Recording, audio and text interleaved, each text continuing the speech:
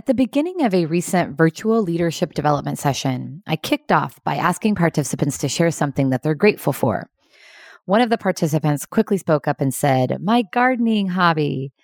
He said that because he was now working from home, there was more opportunity to focus on his love of gardening, and he was so proud of what he's grown over the last few months.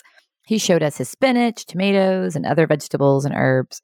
He was glowing as he talked about how helpful his gardening hobby has been during this challenging time, and that he's gotten his kids involved and they're loving it too. For most leaders, carving out time and energy to engage in a hobby seems like just one more thing we do not have time to do.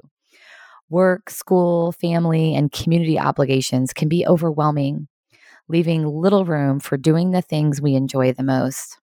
Although a quick Google search reveals countless articles and blogs explaining the personal and professional benefits of engaging in a hobby.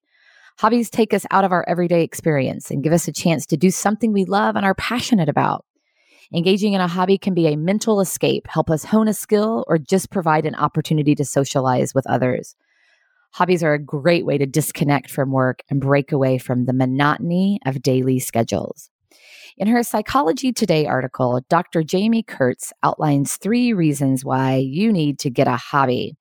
And I think these are particularly important for leaders today. First of all, hobbies help you structure your time.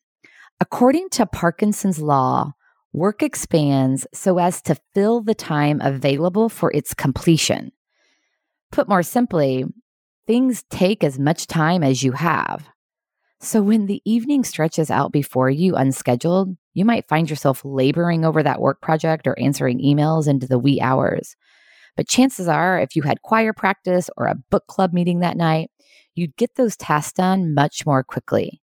So hobbies can seem to create more time by encouraging efficiency. Second, hobbies promote flow. Left to our own devices, we often opt for passive leisure. TV and web surfing are at the top of most people's lists. And sure, we all need to veg out from time to time, but we're much more invigorated by active leisure, the sort of thing psychologists call flow activities. If you've ever lost yourself in a sport, art project, or other challenging, absorbing activity, you've experienced flow. Time flies, self-consciousness disappears, and you are fully immersed in the activity at hand.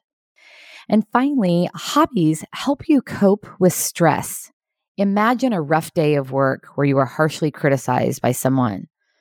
Tuning out and turning on the TV may provide a brief distraction, but it doesn't address your damaged ego head on. Now imagine that after work, you head out to your soccer league or pottery class. These activities are more than merely distracting. They remind you that there are many facets to your self-concept. And I could go on and on with the list of benefits to engaging in a hobby.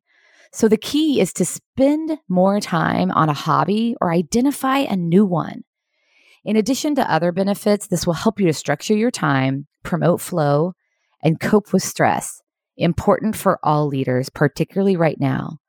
So until tomorrow, think about your hobbies and how you can make more time for these important activities.